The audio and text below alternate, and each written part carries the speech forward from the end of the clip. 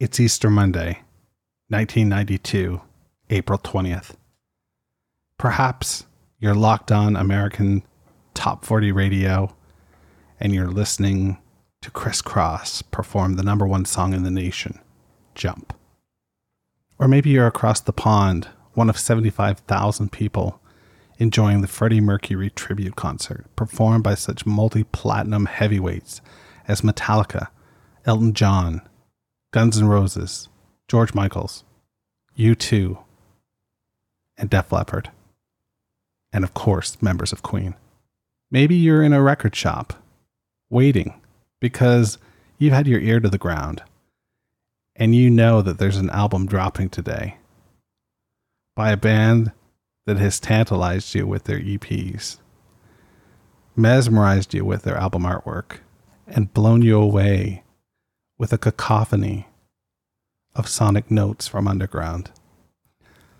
But perhaps the best case scenario is maybe you've never heard of this band. Maybe on April 20th, 1992, 9,922 days ago, you experienced something brand new. You experienced something that you'll never get to experience again. Scrawled on the vivid red cover in white electricity is the name Pavement and the words Slanted and Enchanted.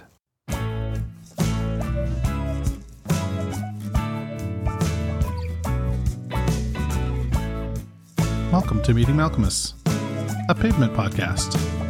Hey, it's JD. Welcome back. We're raring to go here as I take the cellophane off the wrapper of this LP and we dive into Slanted and Enchanted. I am fucking pumped. I didn't think when I started this project that I would make it this far. I can't lie to you. But here we are. And the love that I am getting from you every week is staggering. We've got a pretty big vocal fan base in the UK. A large, sizable portion of the audience comes from the USA. We need my native Canada to represent a little bit and get them out to play as well. This is, of course, Meeting Malcolmus, a podcast which has two folds. One is to chronologically dive into the works of Pavement week over week. And fold number two is to somehow try and meet the elusive Stephen Malkmus. So far in this journey, I've got to talk to Bob Nastanovich. I've got to talk to Spiral Stairs. I've interviewed Spiral. I've talked to a poet. I have been tweeted by Stephen Malkmus, and I've received countless emails and actual posts from you all out there. That tells me that there is an appetite for Pavement. And next year's reunion, and I'm calling it a reunion, it can't just be those two dates. There's got to be more under the hat somewhere for our favorite fivesome. So before we dig into anything this week, I'm going to send you to an interview I got to do with a listener. His name is Bobby Wheaton, and we got together to talk about album artwork. And I think the product of that conversation is relatively interesting. So give it a listen, and we'll be back and talk about some other stuff. Okay, so we are now dipping our toes into long play territory, which means that the band has a greater canvas, to create their music, but also literally a greater canvas upon which they can create album artwork. A listener reached out a couple weeks ago and said, wouldn't it be great if at the beginning of each new record we got together and talked about the artwork. So we're going to give him a call right now and see how this all works out.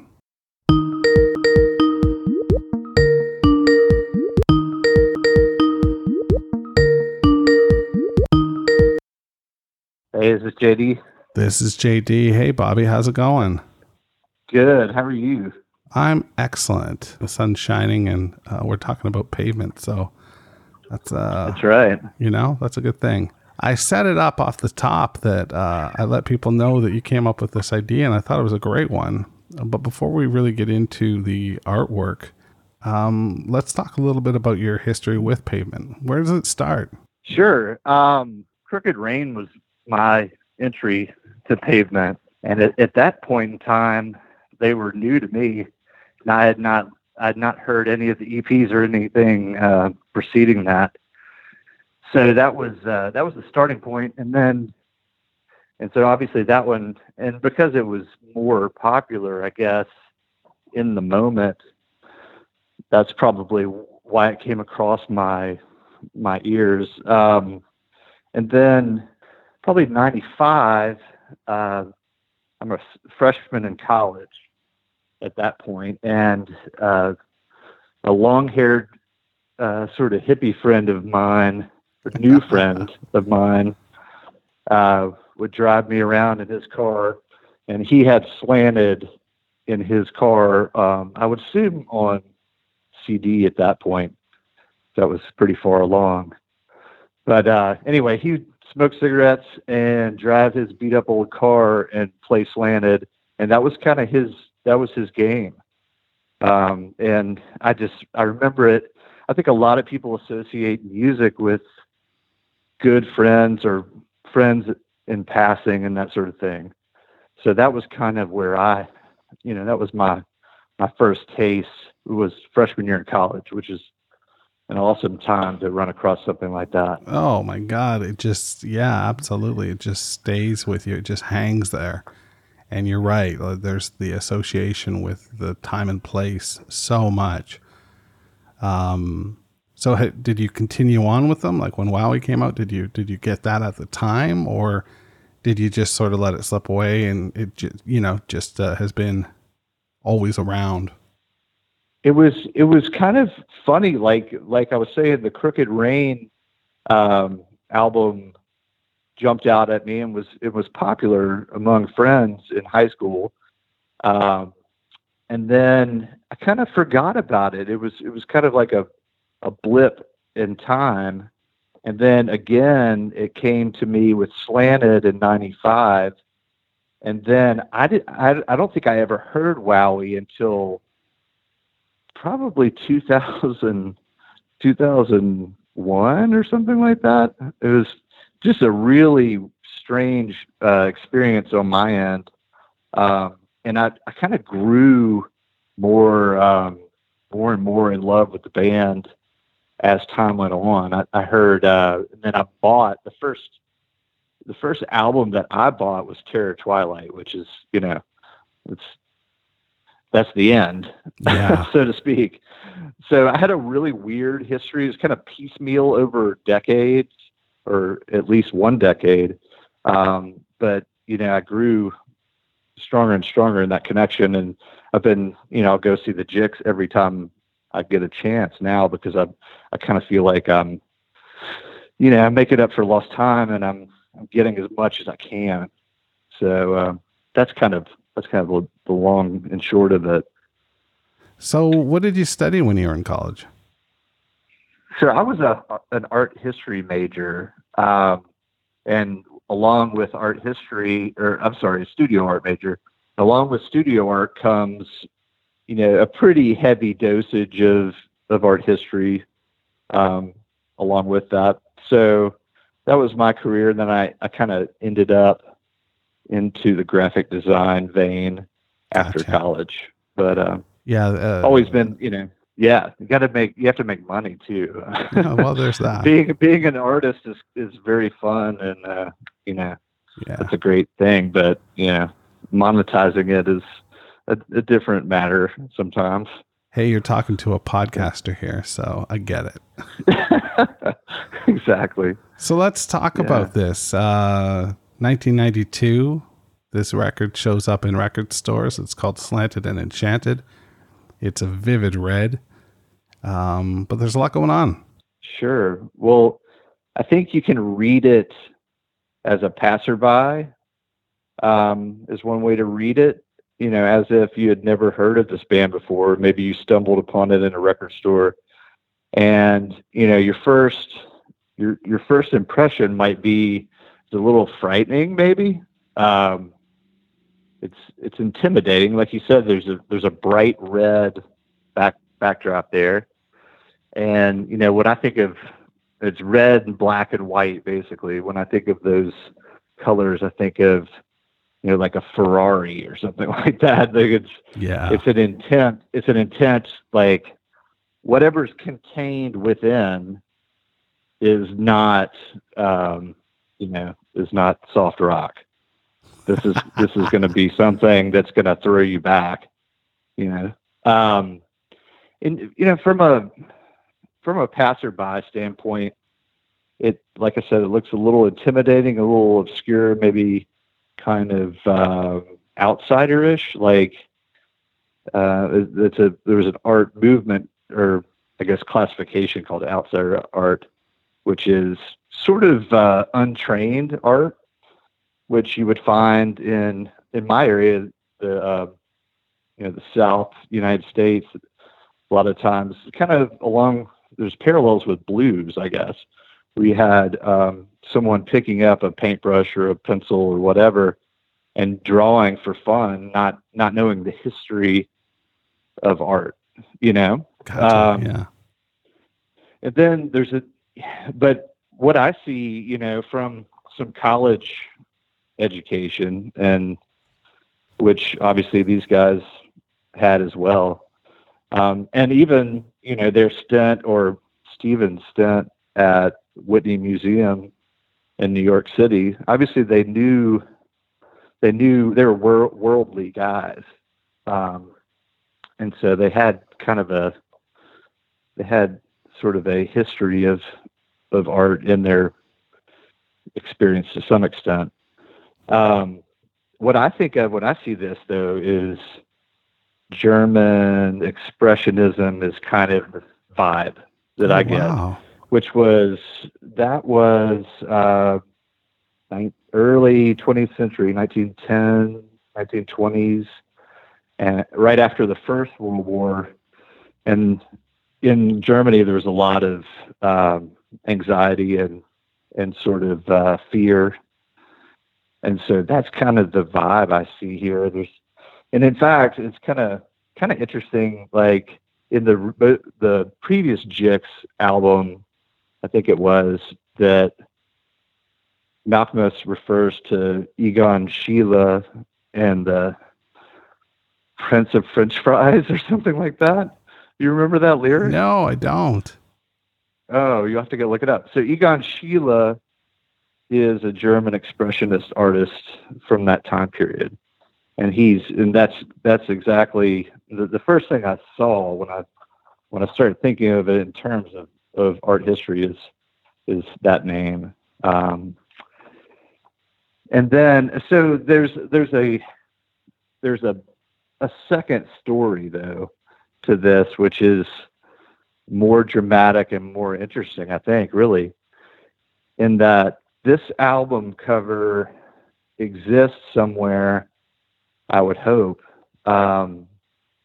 in probably either Spiral or Steven's home, or in a vault somewhere. But it's a physical document, and it was actually more, the real history of it may be a little less arty and a little bit more kind of sitting around on the couch goofing off. The album cover is derived from the actual album cover is derived from a 50s kind of dueling piano lounge act Yes, keyboard capers. Keyboard capers. Yeah. So you can see in there, if you almost need a magnifying glass to see some of this stuff. But there's a F and T behind the and. Yeah. When it says slanted and enchanted, there's an F and T, which stands for these guys' names. And then there's a rectangular box that's been scraped out at the bottom left. And then you've got this spiraling, no pun intended, but spiraling kind of keyboard coming around. And I think the honest story, aside from German expressionism, I think the real honest story might be more like two guys or three guys hanging out and go into the Goodwill store or thrift shop in their neighborhood and flipping through the junk pile of $1 albums, Yes. and stumbling upon what's that? That's great. I love that idea. To me, honestly, this looks like Whiteout.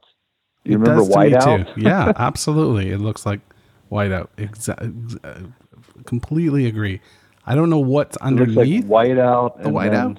There's that top. The top. The pavement is written twice, and the top pavement has a slightly blue outline on it. Yeah. Which looks an awful lot like Bic blue pen. Yeah, I think you're so nailing the tools here.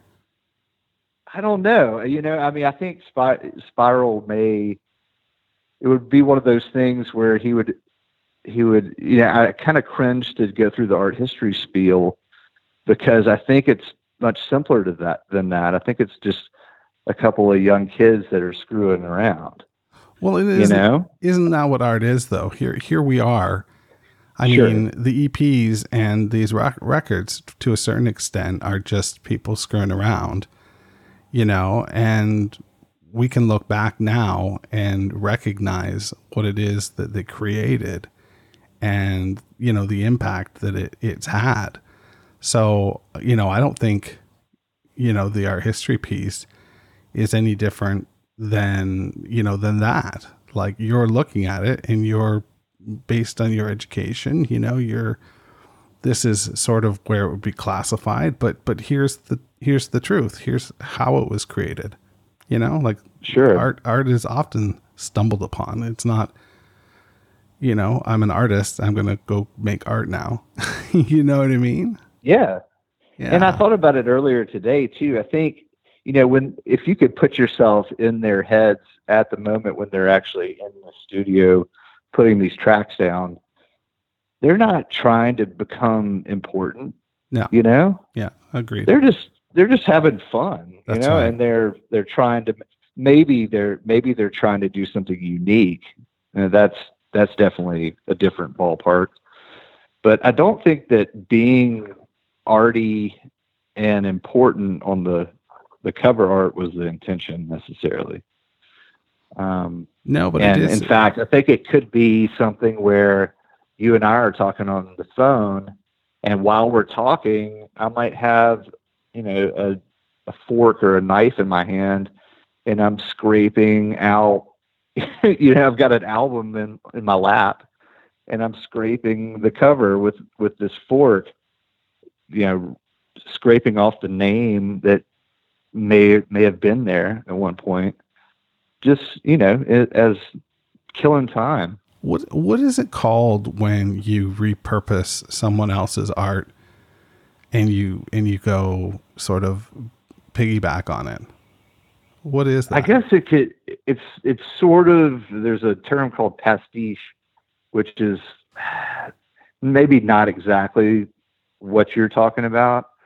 And I could probably find out what a better term would be, but pastiche is just kind of like overlaying and Gotcha. stamping, just kind of decorating things. And that's kind of what you got here is a couple of kids with some whiteout and a Bic pen and So, ironically, this album was like very, very kind of mellow, dueling piano, 50s music, for show tunes and film Right. scores. And it's just a perfect, like, contrast Yeah, to what you're going absolutely. to actually find when you turn this record on. It's going to be the other direction. Well, So, I can tell you that I just got my Slanted record. I just took it to the framing store, and it's being framed as we speak. So I'll be able to share it with everybody when I get it back. We'll see how she looks, but yeah, I think it's art. I think it looks great, and I really want to thank you for sharing some thoughts with me today. And I want to ask you if you'd consider, we talked about this being like a reoccurring kind of segment. Like, will you be back for Crooked Rain? absolutely, I'm here. All I'm right. not going anywhere. God willing. So we'll do that then. We'll do Crooked Rain, and we'll do the 5 LPs for sure. Absolutely, I'd love to. All right, Bobby. Thanks so much. You're welcome. Thanks. It was nice to talk to you, JD. It's great to talk to you too. Wasn't that great? That was some good stuff there. Thanks so much, Bobby. We'll talk to you again real soon when well, not real soon. It'll be a while. I'm also going to take some calls from friends of mine. And if you want to be involved, you can let me know and we can talk up your favorite song on Slanted so that we can, pad out these segments a little longer to get a little bit more diverse information than just me mumbling into my microphone. Although, for the most part, that's what this is going to be, because here we are, right? You know what I'm saying? So, let's talk about Summer Babe, parenthetical winter version.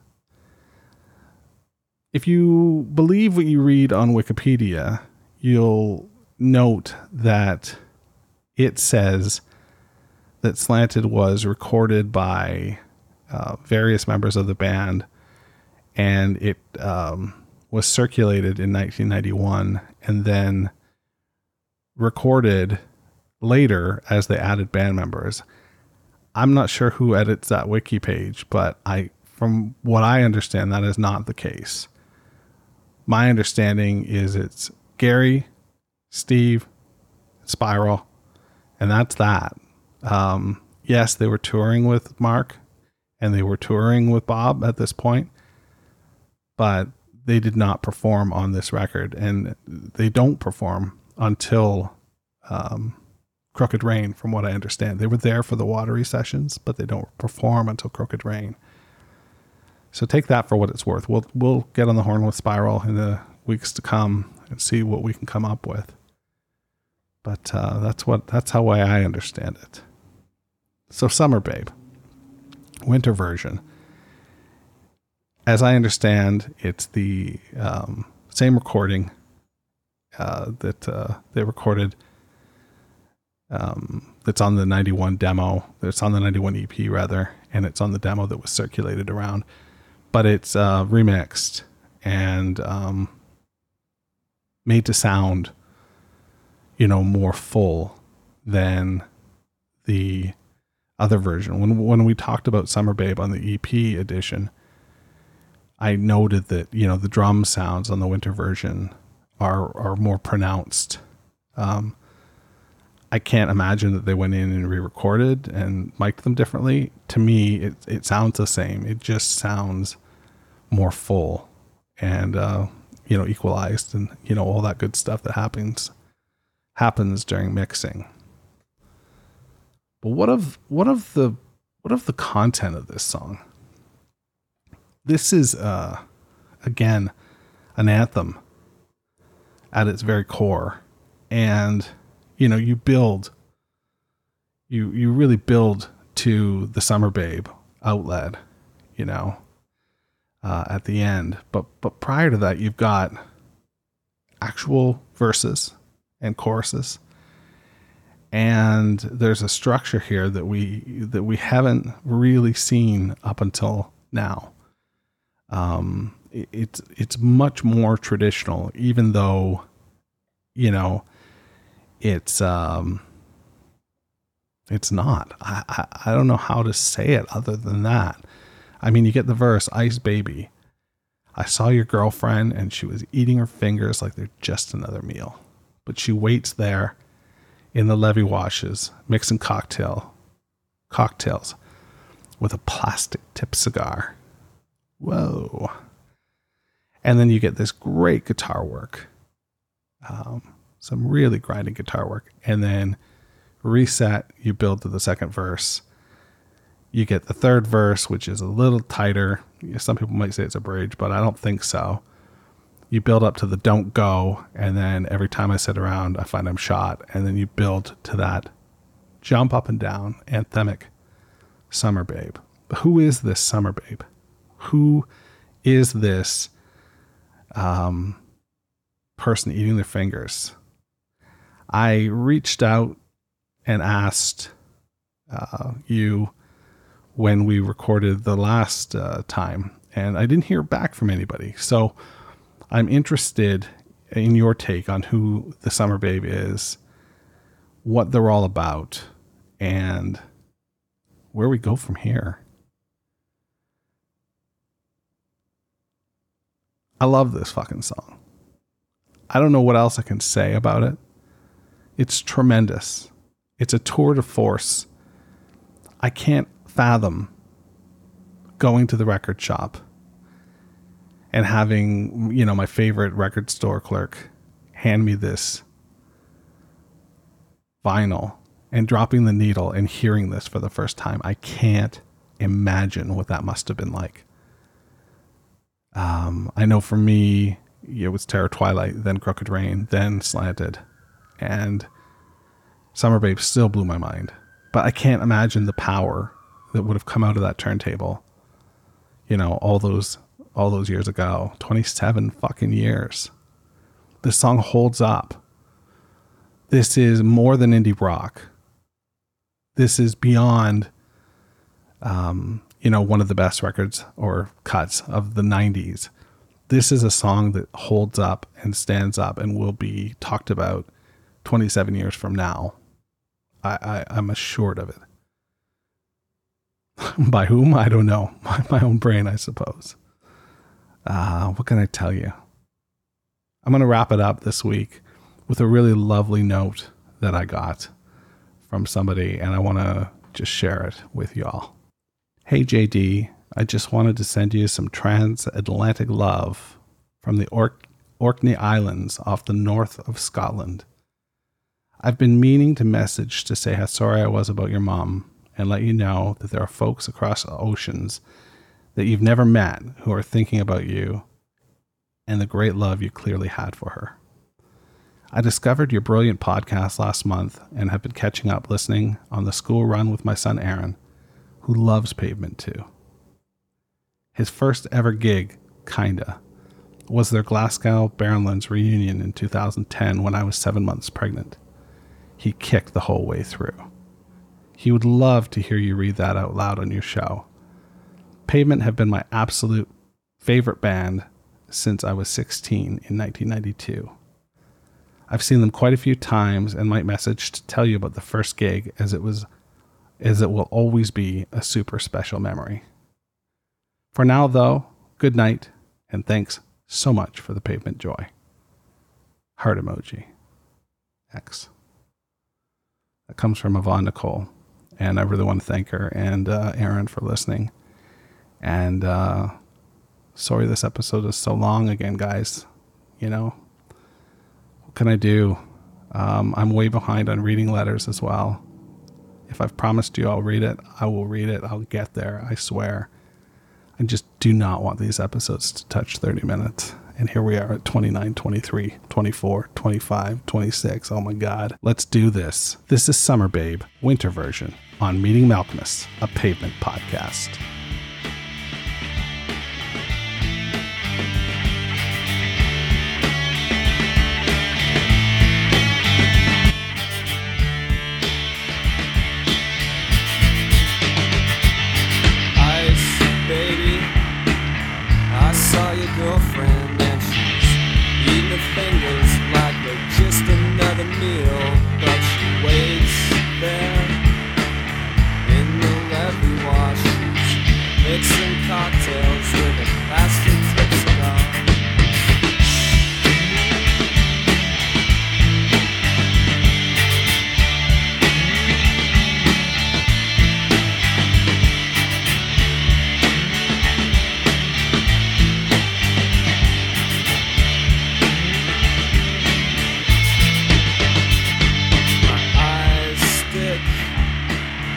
to all those shiny roads you wear on the protein delta strip.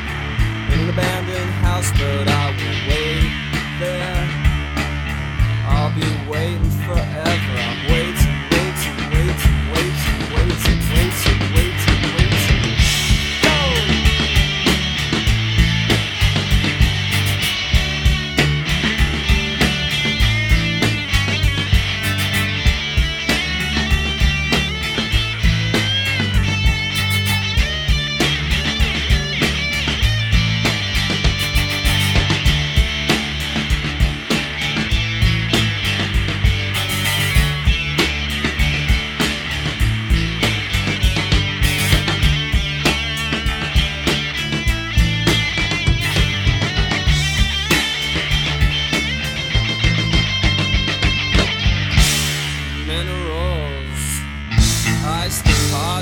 Daily drop off the first shiny robe.